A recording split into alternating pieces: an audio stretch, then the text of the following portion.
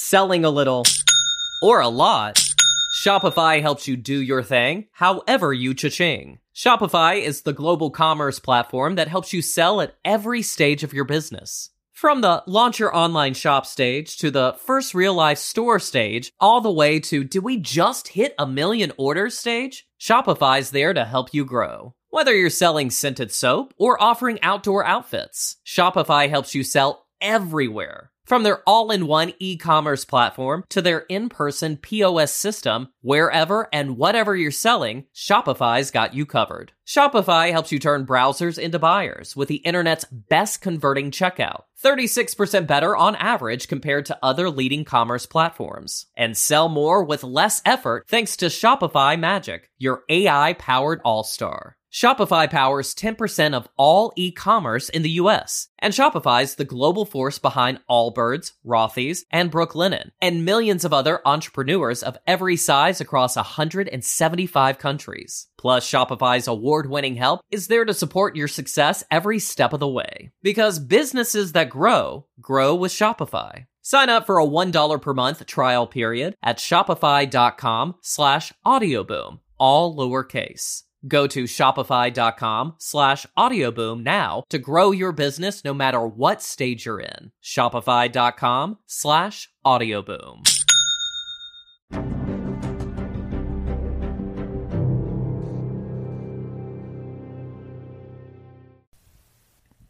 Welcome back, Crimeaholics. It's your host, Holly, and today's case is one that is an unsolved case and deserves justice.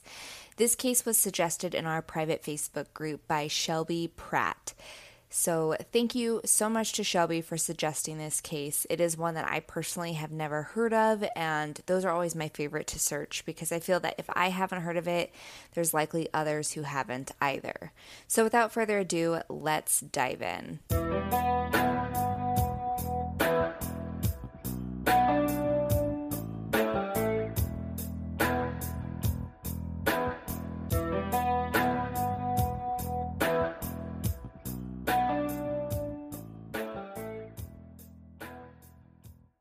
Andrew Sadek was born on November 22nd, 1993 in a fairly small town called Valley City in North Dakota. Shortly after he was born, his parents Tammy and John Sadek relocated to a town called Rogers, and this is where he grew up on a cattle farm. And by the age of 11, Andrew was in charge of his own cattle herd. He was an extremely hard worker, and he was always there to help his family with whatever they needed to keep their cattle farm going. And he worked side by side with his dad and his older brother. Unfortunately, in 2005, the Sadek family experienced their first tragedy when Andrew's older brother Nicholas was killed when his car was struck by a train at an unmarked railroad crossing.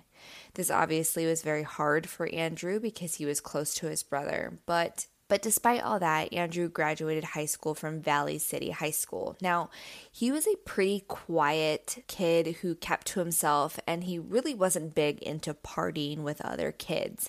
And I'm going to assume that's because he knew he had a lot of responsibilities to take care of for his family on their cattle farm. After graduating high school, Andrew decided to follow his dreams of becoming an electrician and enrolled in college at North Dakota State College of Science in 2012, which this was over 130 miles from home.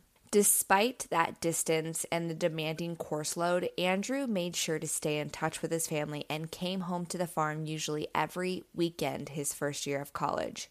He lived on campus in the dorms, and he had a roommate named Drew. Now, he and Drew were extremely close, and they had a third friend named Eric who also ran around with them. Andrew seemed to be living the average college life and working hard in classes. By his third year of college, he still was frequently making those trips home, including the trip on the weekend of April 25th and April 26th of 2014. It was a normal weekend trip home. Andrew came home to help his dad with the cattle. Nothing seemed out of the ordinary. He didn't seem upset. He didn't seem stressed or anything of that kind of nature. And he was truly just his normal, happy self. He left to head back to campus around 2 p.m. on Sunday and said he had a date that night. Around 10 p.m., he spoke on the phone with his mother, where she made sure he arrived back at campus safely, and she let him know that he also needed to watch his data limit on his phone because they were nearing their monthly limit. So again, normal mother-son talk, and he was totally normal, nothing off. Unfortunately, this would be the last time that Andrew would have contact with his mother. On April 30th, Andrew goes out with his buddies Drew and Eric that night after a day full of classes. After hanging out, the guys take it back to Andrew and Drew's dorm room where they watched a movie and played video games. When midnight rolled around, the guys called it a night and headed for bed. The following morning when Drew wakes up, he finds that Andrew's bed was empty and he wasn't there. Which Drew honestly didn't think anything of this at this point. He figured Andrew had gone out to meet up with a girl or run some errands. After 2 days, though, of not seeing him in the dorm, nor did he show up for any of his classes, they began feeling like something wasn't right. It wasn't like Andrew to miss that many classes, so they decided to go ahead and contact campus police and report him as missing. Which the campus police notified Andrew's family that he was missing, which his mom was kind of taken back by it. She told them there's no way he's missing. He's at college. He lives in the dorms. What do you mean he's missing? Is his car there? Which his car was there. So she told him that he had to have been somewhere. His parents began calling his phone repeatedly, and all of those calls would go directly to voicemail. The campus police said that maybe Andrew was out partying somewhere and would surface at some point, which his parents knew that Andrew just wasn't really like that. Not to mention, when he would go out, he would always have Drew and Eric with him. Those were his closest buddies, and they all practically went everywhere together. When police obtained the security footage from the dorms, they spotted Andrew leaving his dorm at 2 a.m. He was wearing jeans and his favorite Tampa Bay Buccaneers hoodie with the hood pulled over his head. He could also be seen wearing a backpack. So where was Andrew going in the middle of the night? His roommate Drew, the person who would most likely know, had zero ideas, as well as his parents and authorities. 2 days after Andrew is reported missing, the Richland County Sheriff's Office begins searching for Andrew. But to his family's annoyance, they were refusing outside searchers to come and help search for him. Andrew's family was able to round up over 30 farmers with their ATVs to come out and help search land for Andrew, but they were told not to come and help. Which to me, that's a little frustrating considering that Andrew remained missing for nearly 2 months. Andrew's parents go public and do a press conference pleading for Andrew to return home. Immediately after the press conference ends, his parents were approached by the police and they were handed a warrant for Andrew's arrest, which this was a complete and utter shock to his parents. Why would they be issuing arrest for Andrew? What was this about? The warrant was for drug charges. They were shocked to have learned that Andrew had been in some trouble for selling drugs. Andrew's family was not only in shock over the fact that their son was missing, but now they're smacked with this warrant, which was a complete and utter gut punch to them. Andrew just wasn't like that. He has never been in trouble with the law before for anything. His parents learned that Andrew not only had been in trouble for selling drugs, but he was actually working as a confidential informant for the same sheriff's department that was currently searching for him. And he had been working as a CI for 5 months. Apparently, in 2013, Andrew began selling marijuana. Now, in the state of North Dakota, at the time, selling marijuana, no matter the amount, on a college campus was considered a Class A felony and could be a penalty of 10 to 20 years in prison per charge, and then a hefty fine on top of that. When I looked up the current laws in North Dakota, I found that selling marijuana within 1,000 feet of a school is now considered a Class B felony. But at that time, Andrew was looking at potentially a huge prison sentence. Andrew would meet buyers in a campus parking lot, and unknown to him, he sold to a CI himself several times before being charged. Now, there was a narcotics task force, and they were called the Southeast Multi-County Agency Narcotics Task Force, or also known as SEMCA. Their job was to approach individuals who were dealing drugs and pretty much offer them a deal. You either go through with the legal proceedings and potentially go to prison and have fines, or you work with them as a confidential informant for a time and pretty much your charges would either be reduced or dropped completely. When individuals would choose to work as a CI, they would agree to wear a wire and do various different drug transactions with known drug dealers out there. They were required to do this for a set number of purchases, all the while staying in constant communication with law enforcement, coordinating their next purchases and from whom. After some time would pass, law enforcement would then approach the seller so that the CI's identity would be protected, and then pretty much they would offer them the same type of gig. Andrew wasn't one who sold a large amount of drugs before he got caught. He had sold twice to a CI, the first being only 1/8 of an ounce of marijuana for $60. He then met with the same CI again and sold a gram for $20. So in total, he sold $80 worth of weed to a CI and then was approached on November 21st, 2013. They showed up to his dorm room, letting him know that they had reason to believe that he had been selling drugs on campus and asked to search his room, which Andrew consented to. After searching his room, they found a grinder that had marijuana residue inside it, and Andrew admitted that it was his, and they told him to come down to the sheriff's department the following day to discuss things. The following day, November 22nd, 2013, had actually been his 20th birthday, and he started his 20th birthday inside a police station. He arrived and was interviewed by Richland County deputy named Jason Weber. Now, I watched the full interrogation on YouTube. It's about 25 minutes long, and I will have it linked in the description of this episode so you can watch it yourself if you choose to do so. But pretty much in the video, Andrew walks into the interrogation room, sits down with Deputy Weber, and Deputy Weber begins by saying that Andrew has expressed interest in helping himself out. He lays out that Andrew is facing 2 Class A felony charges as well as a misdemeanor charge, which ultimately could be 20 years in prison and a $40,000 fine. He explains to him that he probably wouldn't get the full 20 years, but he would most likely get some prison time. He begins asking him details about other individuals who he knows that buys and sells drugs on campus. Andrew lists off a few individuals he knows that sells, including a guy in Fargo, North Dakota.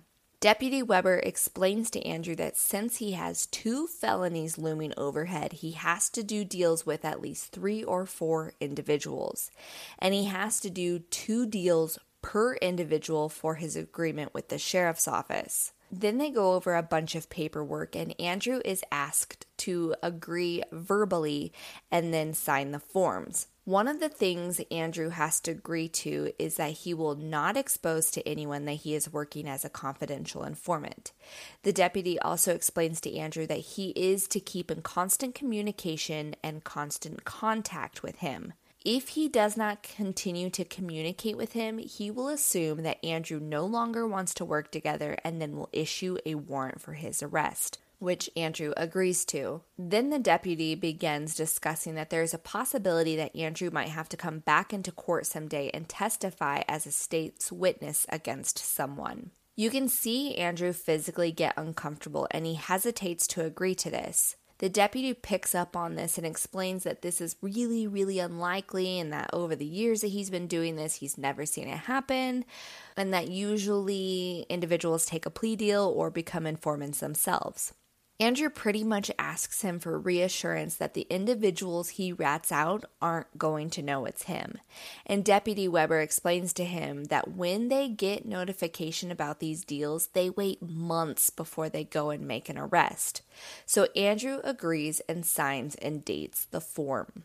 Their meeting wraps up, and before leaving, Andrew agrees to begin working on lining up some deals. Now, all of this came as a complete shock to his family, especially since he never even mentioned to his parents that he had been doing this deal with the sheriff's office. Andrew's father states in an investigation discovery show that he just had a bad feeling that something involving the CI work went bad, and that is why his son went missing. So Andrew begins working as an informant and begins making these purchases. His first one was not long after his agreement with Deputy Weber.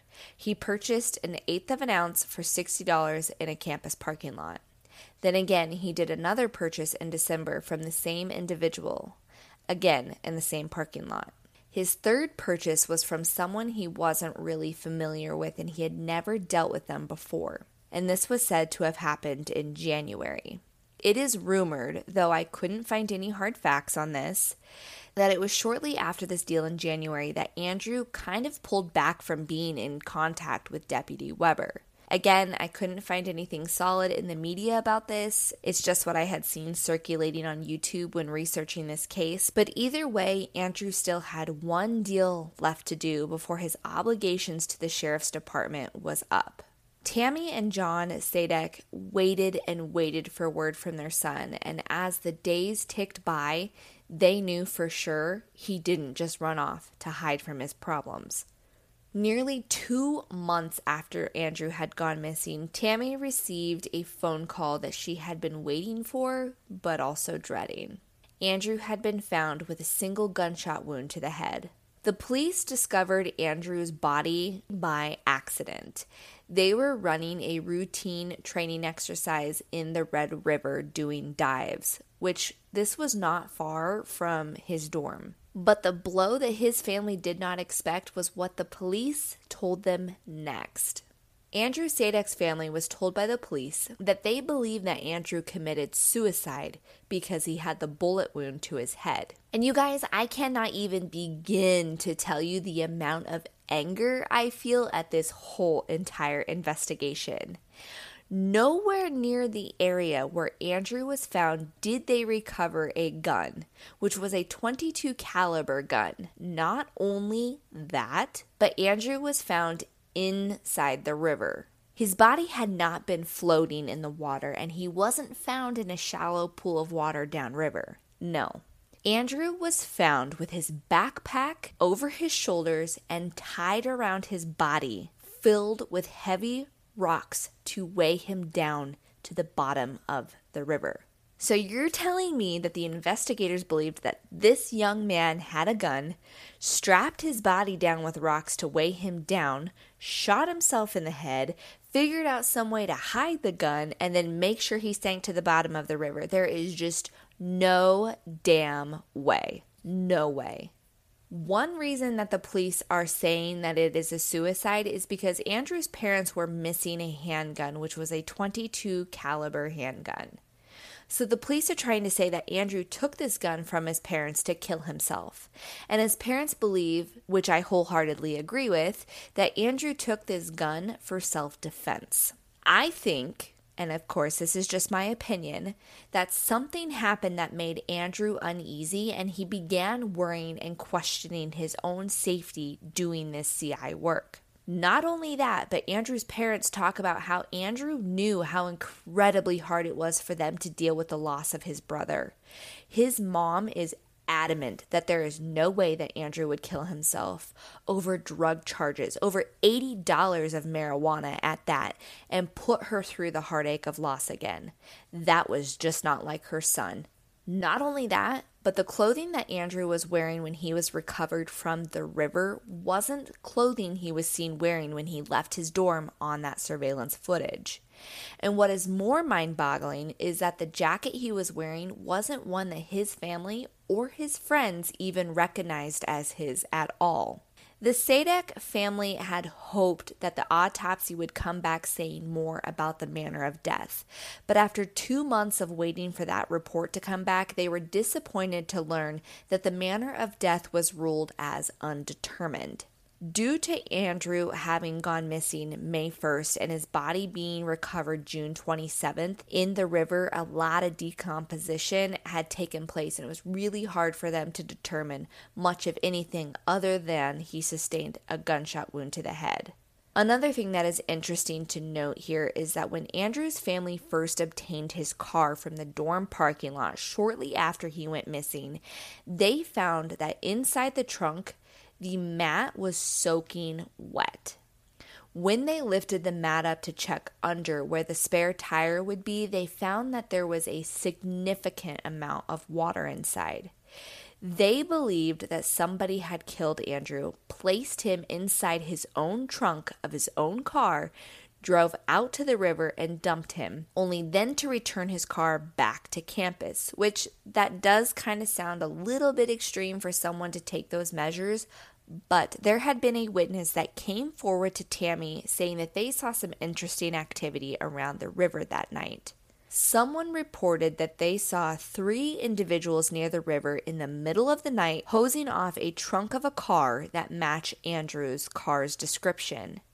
When authorities looked into the cameras in the parking lot to see who had been driving Andrew's car, they found that the cameras had malfunctioned that night and didn't record anything. Still, police were adamant that Andrew had killed himself. The Sadeks weren't going down without a fight. On the 2-year anniversary of the discovery of Andrew's body, Tammy and John Sadek filed a wrongful death lawsuit against the Richland County and Officer Jason Weber. They said that Andrew was being bullied and coerced into doing the CI work. Not only did they file a lawsuit against the county and Officer Weber, but they began rallying for change in their state. They were demanding for better oversight of the confidential informant program in North Dakota. And on April 24, 2017, Governor Doug Burgum signs House Bill 1221 into law, which is now known as Andrew's Law. A part of Andrew's Law is that confidential informants will be made aware of the dangers that could potentially happen during their work. Andrew's Law also allows individuals to consult with an attorney before signing anything to work as a CI. When Governor Doug Burgum signed this bill into law, both Tammy and John sat beside him as he made Andrew's Law official. In May of 2019, the wrongful death suit against Officer Weber was dismissed, and the Sadeks appealed to the North Dakota Supreme Court. In September of 2020, the Supreme Court upholds the dismissal of the wrongful death lawsuit. So that is pretty much all of the details kind of surrounding this case that I have, and I wanted to take some time to discuss some theories. Obviously, from the direction of this episode, we know that there are 2 theories that people think happened to Andrew: suicide and murder. People that lean towards thinking it's a suicide talk about the fact that Andrew seemed to have been pulling away from doing this work.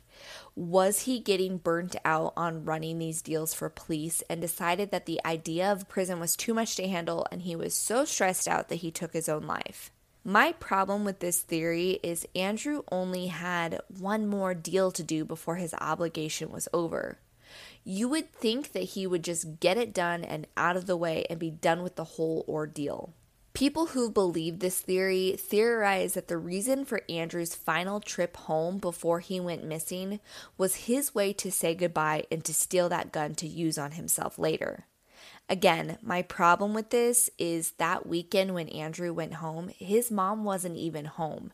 She was gone on a girls' trip with some girlfriends, and it was just he and his dad moving cattle from one pasture to the next. I just cannot swallow this theory at all. Not only for the reasons I've said already about being practically done with the police, but for the fact that I don't think he would do that to his family.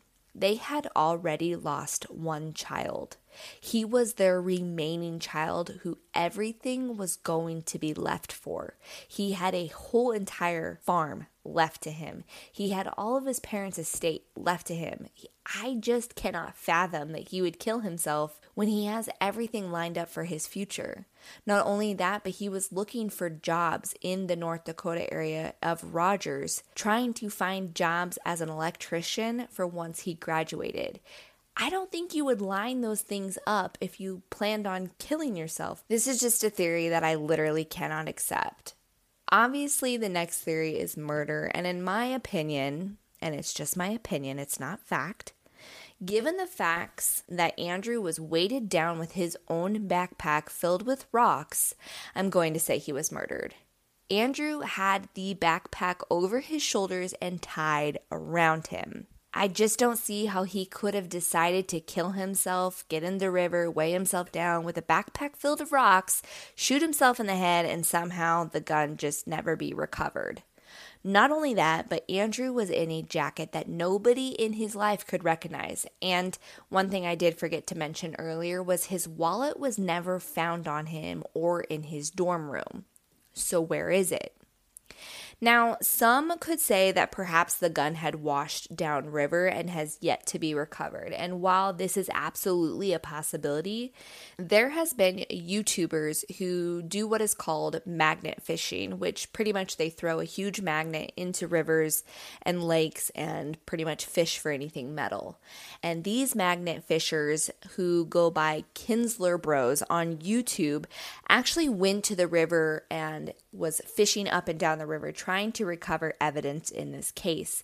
And Andrew's mother actually had been a part of the video on YouTube, and I will have that video linked in the description of this episode so you can check it out and see what they do. But unfortunately, despite their efforts, nothing was found in connection to this case. Not only that, but the water inside of Andrew's car gets me as well. There had been several gallons inside the well where the spare tire goes. How come?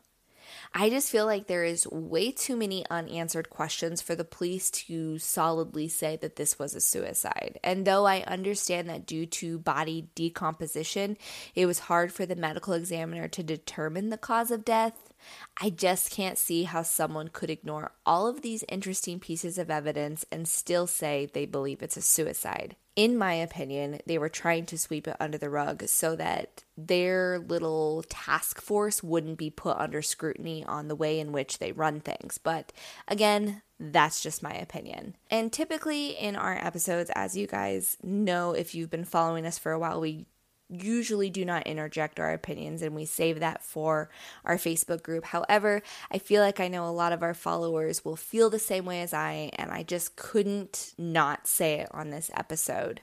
You guys, if you aren't in our private Facebook group, make sure you join because I do really want to hear your thoughts and theories on this case. You can find the group by searching Crimeaholics Podcast Discussion Group on Facebook. Make sure you also find us on both Instagram and TikTok at crimeaholics.podcast and give us a follow. If you haven't already, be sure to hit subscribe on your preferred podcast platform so you're notified every single time a new episode goes live. And don't forget to make sure you leave a 5-star review. Reviews help us grow our audience and reach new people. If you have a case suggestion, there is a link in the description of this episode that you can submit a form for us to check out. Crimeaholics, that's all for now. Until next time, be aware and take care.